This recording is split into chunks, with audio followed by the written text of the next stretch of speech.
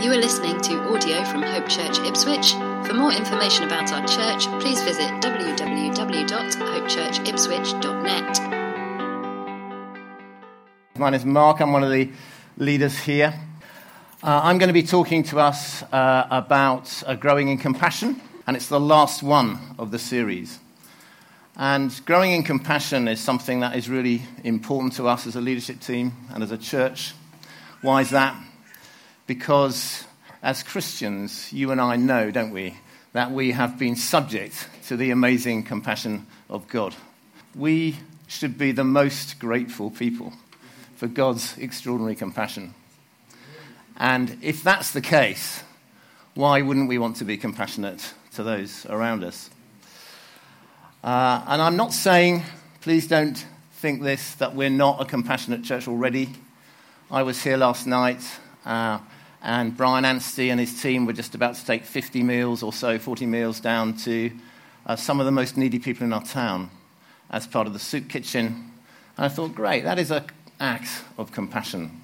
And there's many acts of compassion going on around this church through our programs and other things. So it's not like we're not a compassionate church. I think we are. But what I want to stir us with this morning is to be even more compassionate than that. Because God is the most compassionate, the most merciful, the most loving being you could ever imagine. And why wouldn't we want to be like him? As his people, we want to reflect the character of God. So we want to grow in compassion. If you look up the definition of compassion, it says something really strong. It says suffering with someone. Suffering with someone. It's not just sympathy. It's actually feeling something deep inside which says, man, I need to respond to this. You could say it's a deep and costly response to the needs of others. And there are places in the scripture where Jesus moved with compassion, does certain things.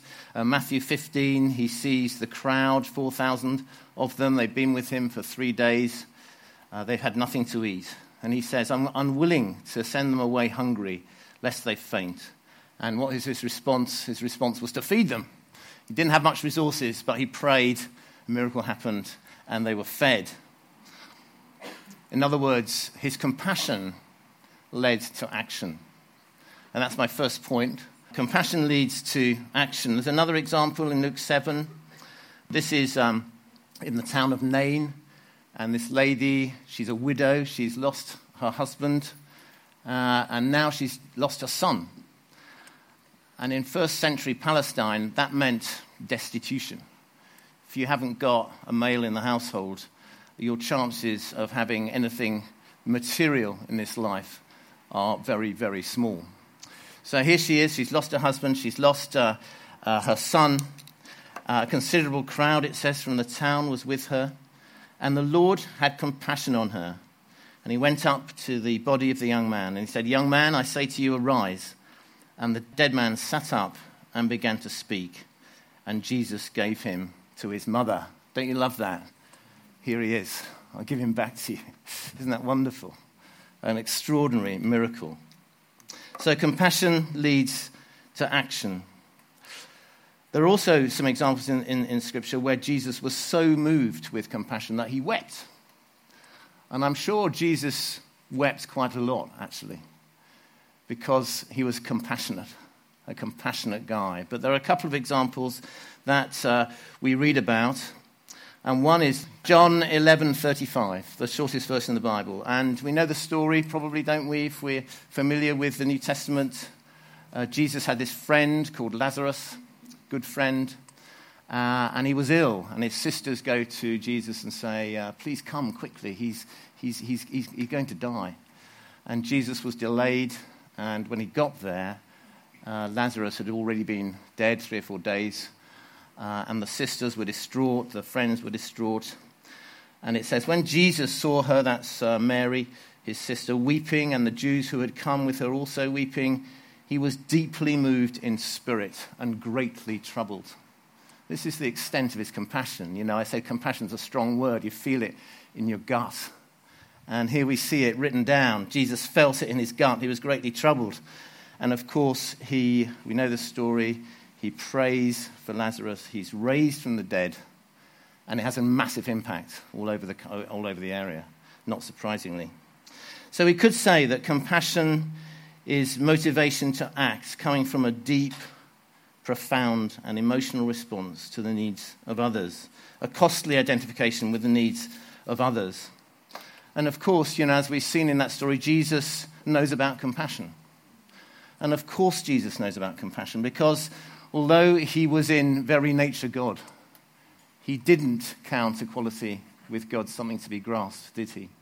But he emptied himself and he was found in human form and he became a servant and he became obedient unto death, even death on a cross. Therefore, God has highly exalted him and given him the name above every name. That at the name of Jesus, every knee should bow on heaven and on earth, and every tongue confess that Jesus Christ is Lord to the glory of God. Isn't that amazing? But see there, the beginning of that.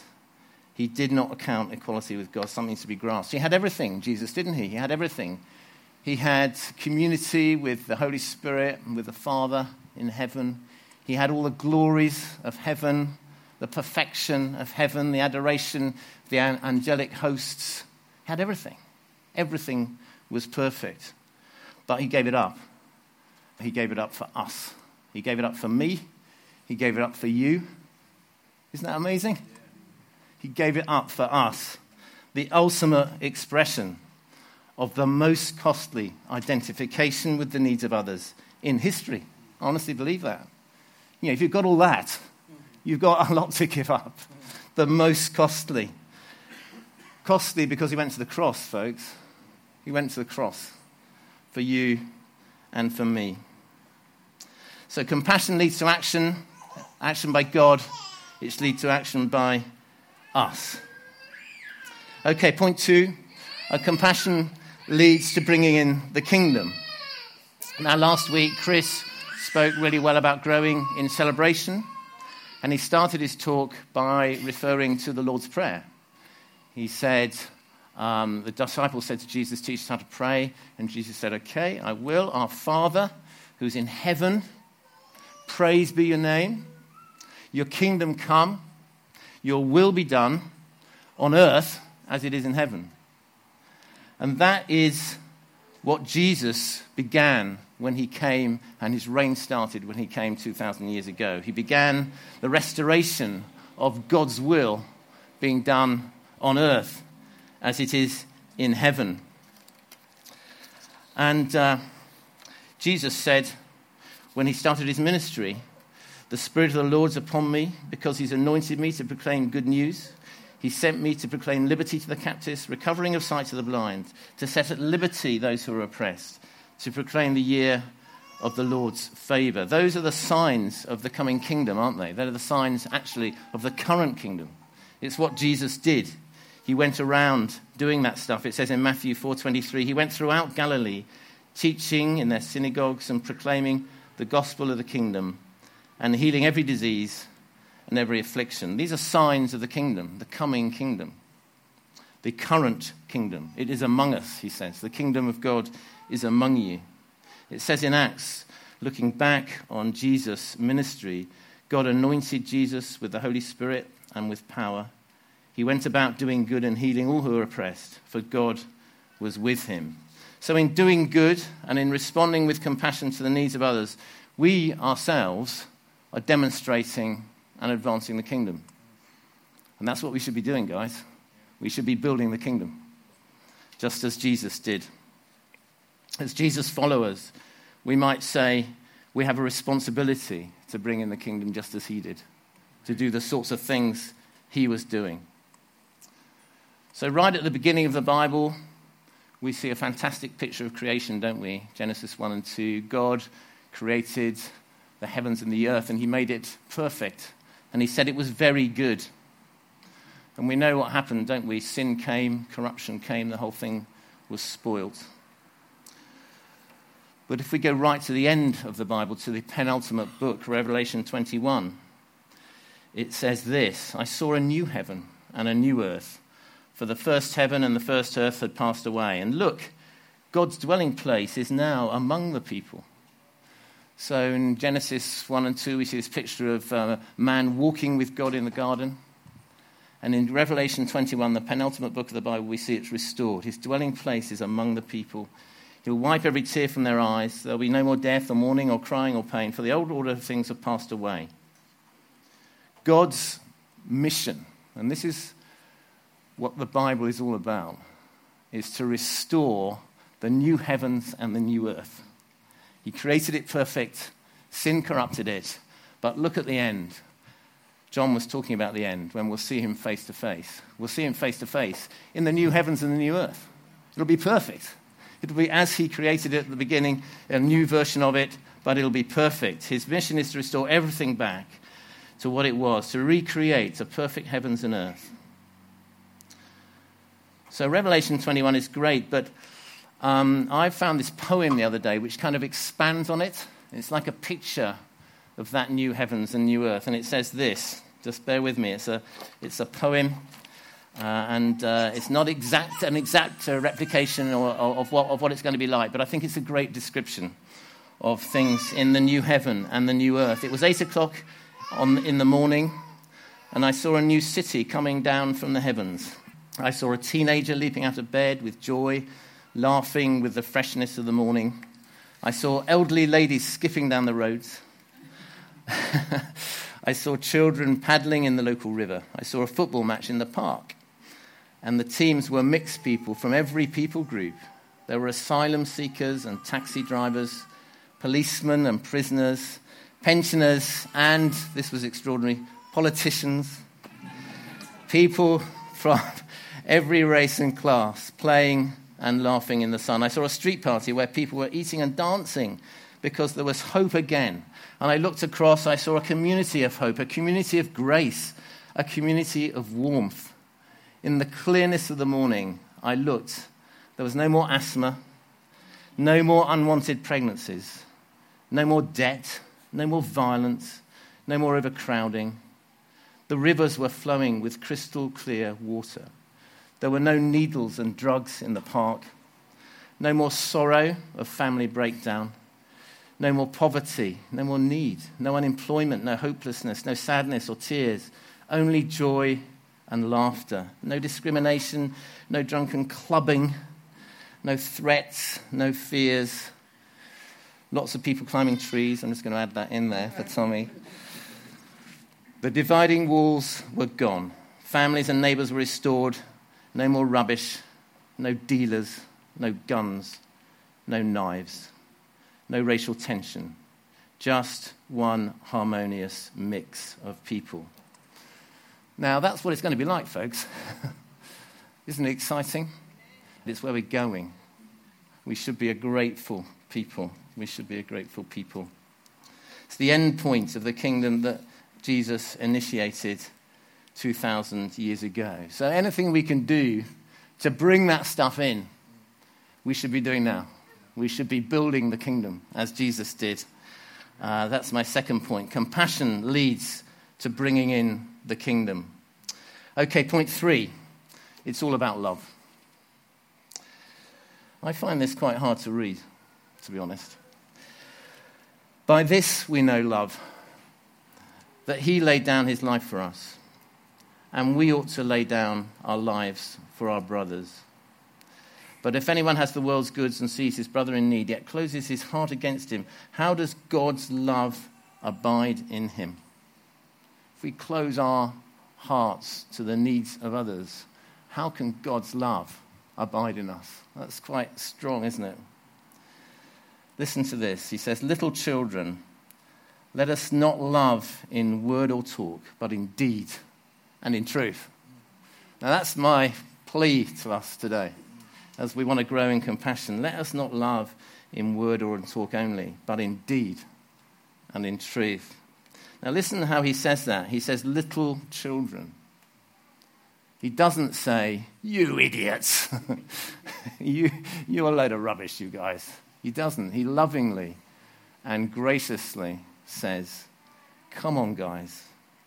Let us not love in word or talk, but in deed and in truth. Can we get John's heart? He's not kind of scolding us.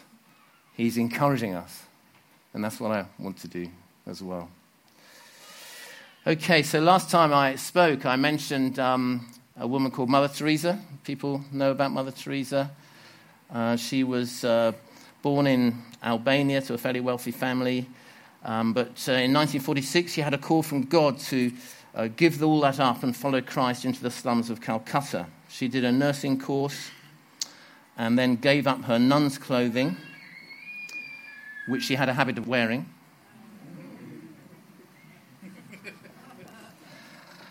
Pause for applause.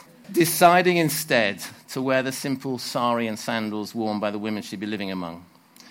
She moved into a small rented hovel in the slums of Calcutta, just on her own to start with. The first year was particularly hard. She had no income, no way of obtaining food other than by begging herself. She was often tempted to return to convent life. By 1950, 4 years later, she started an organization called the Mission of Charity, a congregation dedicated to caring for the hungry, the naked, the homeless, the crippled, the blind, the lepers, the unwanted, the unloved, the uncared for. In 1979, it grew very, very quickly. In 1979, she received the Nobel Peace Prize. But rather than accepting the banquet where the prizes are giving out, which costs $192,000, she said, no, that $192,000 is going to the slums, going to the poor people. She didn't allow them to have a banquet in her honor. At the time of her death in 1997, the Missionaries of Charity had over 4,000 sisters, operating 610 missions in 123 countries. She said this: how do you know, love, and serve God? How do you prove that you love him? In the family, the father proves his love by all he does for his children and his family. We prove our love for Jesus by what we do and who we are. By what we do and who we are. Let's not love in anything other than in deeds and in truth. Okay? As it says in John. Well, not everyone agrees with all of Mother Teresa's theology. And I just want to make this point. Theology is important, but if you love God, and if you are filled with God's love for other people, you don't have to have perfect theology to do amazing things for God. And there'll be differences of opinion about some aspects of theology in this room, and that's fine. And theology is important. We want to get it right. But you don't have to have perfect theology. You don't have to agree with everything in every way to do amazing things for God. That is the history of people who have done amazing things for God. But theology is important, and we preach it here carefully. And we want people to understand what the Bible says, of course. Don't misunderstand me. Okay, we're going to listen and watch a video now. And it's the guy that's speaking is a guy called Father Greg Boyle. And 30 years ago or so, he founded an organization called Homeboy Industries, dedicated to helping gang members and people with drug addictions to really recover and find their place in society again. It's now the largest gang intervention, rehab, and re-entry program in the world. In the clip, he's speaking at a graduation ceremony in Pepperdine University, which is a Christian university, actually, in California. And in the video, he refers to people in the programs that he's running in Homeboy Industries as homies, because they're homeboy people.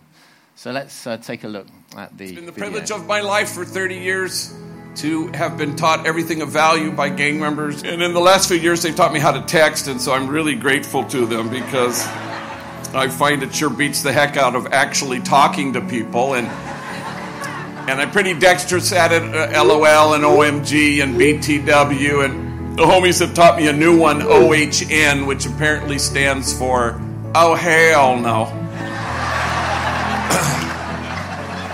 And I've been using that one quite a bit lately. My alma mater, Gonzaga University, called me and said they were going to have a big talk on a Tuesday night with 1,000 people. And so I said, sure. And they said, can you bring 2 homies with you? And I always pick homies who have never flown before, just for the thrill of seeing gang members panicked in the sky. I've never picked anybody more terrified of flying than this guy, Mario. He was just absolutely petrified. In fact, he was hyperventilating. And we hadn't even boarded the plane yet. And then our flight crew arrives, and I see 2 flight attendants, females, and they both have very large cups of Starbucks coffee, and they're schlepping up the front steps. And Mario goes, when are we going to board the plane? I said, as soon as they sober up the pilots. I should tell you that Mario, in our 30-year history at Homeboy, is the most tattooed individual who's ever worked there. His arms are all sleeved out, neck blackened with the name of his gang, head shaved, covered in tattoos, forehead, cheeks, chin, eyelids that say the end, so that when he's lying in his coffin, there's no doubt.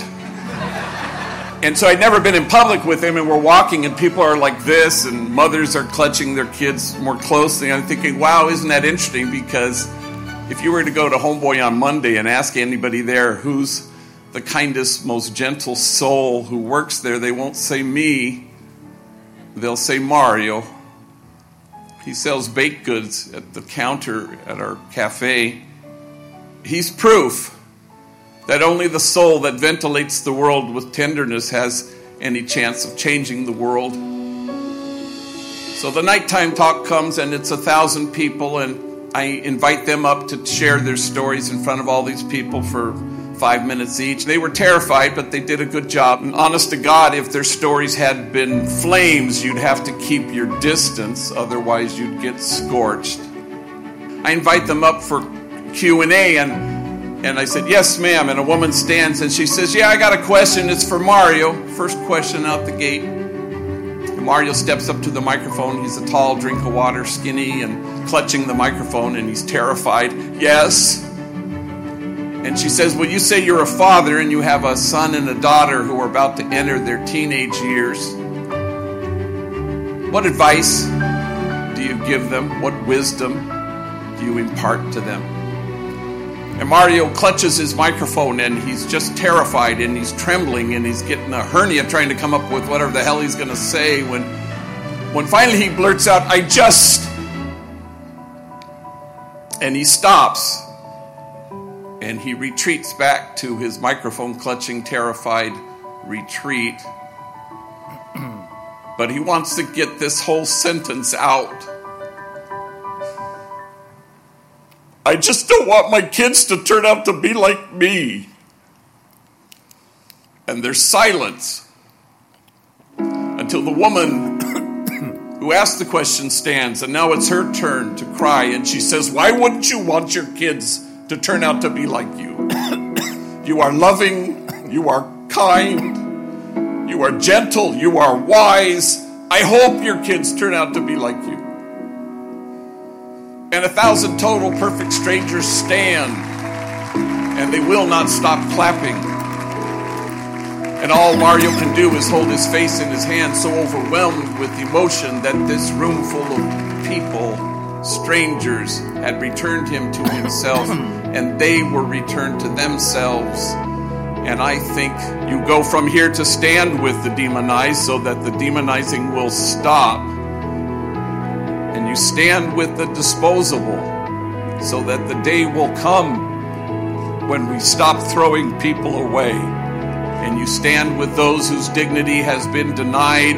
And you stand with those whose burdens are more than they can bear. And you stand with the poor and the powerless and the voiceless. Make those voices heard.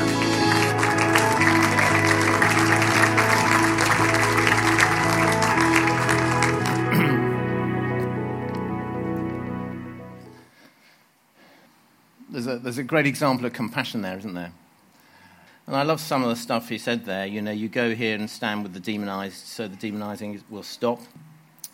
Stand with the disposable so the day will come when we stop throwing people away. Stand with those whose dignity is being denied. Stand with those whose burdens are more than they can bear. Stand with the poor and the powerless. Make those voices heard. In other words, bring people out of the shadows to find all that they were meant to be and all that they were meant to be doing. Isn't that a great challenge to us as Christians? As we want to demonstrate the compassion of God. Let's show compassion to those voiceless ones. It's a reflection of God's heart. Okay, so that's point 3. It's all about love. Okay, let's move on to application. And the first point of application is get his heart. I'm sure many of us were here a few weeks ago when Mike Betts was talking to us about acts of courage. He was talking about Acts 4:13. And the story there is that Peter and John have prayed for someone, they got healed. And the religious leaders don't know what to do about it. They think, this is strange, we can't have this going on. So they tell them to stop praying. And Peter and John, filled with boldness, saying, well, we can't do that. God's asked us to do that, so we can't stop. And this is what it says in Acts 4:13. When they saw the boldness of Peter and John and perceived they were uneducated common men, they were astonished. And they recognized that they'd been with Jesus. So this is point 1. How do we get more boldness, as Mike was saying, or compassion, as I'm saying today? How do we get those things? We need to be with Jesus. We need to be with Jesus. It's quite simple, really. And we've got some great opportunities to be with Jesus this week, haven't we? In the week of prayer. Tonight, there's an opportunity to gather together and be with Jesus. Jesus says, where 2 or 3 are gathered in my name, there I am, in the midst. Not distant, in the midst. I felt God's presence wonderfully this morning. I felt his fatherly presence. You know, we were rightly giving him adoration and praise. And I felt him saying back to us, you know, I love you. You're my children. I want to let you balm in my fatherly presence. That's the God he is, isn't it? That's the God he is. So in praise and worship, we get in his presence. Corporately in prayer, we can get into his presence. But also, Jesus often went up to the mountain to pray on his own. And we can do that too, can't we? We have times with God on our own, being in his presence. It says this in 2 Corinthians 3, and we all, as we contemplate the Lord's glory, are being transformed into his image, with ever increasing glory which comes from the Lord, who is the Spirit. So as we bathe in his presence, as we contemplate him through doing these things, we are being transformed into his image. Isn't that fantastic? So that's point 1. Let's be with Jesus to get his heart. Point 2, just do it. Just do it. So I didn't used to like the book of James. It's not a good thing to say, is it, really? But I've actually got to love the book of James. I love the book of James because it is so practical and so to the point, and it stirs us to action. This is what it says in James 2. What good is it, my brothers, if someone says they have faith but don't have works? Can that faith save them? Or if a brother or a sister is poorly clothed and lacking in food, and one of you says, go in peace, be warmed, be filled, without giving them the things they need, what good is that? So also faith by itself, if it does not have works, is dead. He's not saying you do these things to be saved, but he is saying, if you don't do these things, are you sure you're saved? Because if you're saved, you have really understood the grace of God as it applies to you, the compassion of God, then surely you'll want to do these things. Do you see what I mean? This is why I love James. Well, simple acts can have big consequences. And I just want to tell you a brief story about Desmond Tutu. People know that name, Desmond Tutu. He's the former Archbishop of Cape Town and the first ever black African to hold that position. And after Nelson Mandela became president in South Africa at the end of apartheid, Tutu became the chair of something called the Truth and Reconciliation Commission. And the idea of that, and it was a great thing to try to do, was to bring healing and reconciliation to the different warring parties over apartheid, the abuses that had taken place. And it was recognized as a very powerful instrument to do that. Well, Tutu was asked, what is the most kind of defining moment of your life? And he said this. Oh, that's easy. When I was 9, I was walking along the pavement with my mum, and we saw this tall white guy coming the other way. Now, in South Africa at that time in apartheid, it was a requirement that if you were a black person on the street and you saw a white person coming towards you, you had to step off the pavement into the gutter and let the white person pass, and you had to nod in respect to them. That was apartheid. It was evil, horrible. But that's what it was like. That was the law. And he remembers he was walking down the pavement. He saw this tall white guy coming towards him. But before he and his mum had stepped off the pavement, the tall white guy stepped off the pavement and let them pass. And he nodded to them, a sign of respect. And Tutu said this. It says it changed Tutu's life. When his mother told him that it was an Anglican bishop who had done that, who had stepped off the sidewalk, and that he was a man of God, Tutu said he found his calling. When she told me he was an Anglican priest, I decided there and then I wanted to be an Anglican priest too. And what is more, I wanted to be a man of God. So simple gesture, really simple, profound impact. Now this is what we can do, guys. This is exciting, isn't it? We can do simple things that can have profound impact. We can all do that, can't we? We can all do that. Mother Teresa said this, not all of us can do great things, but all of us can do small things with great love. Isn't that good? When Mike Betts was here, he urged us to do small acts of courage in response to the Spirit's prompting.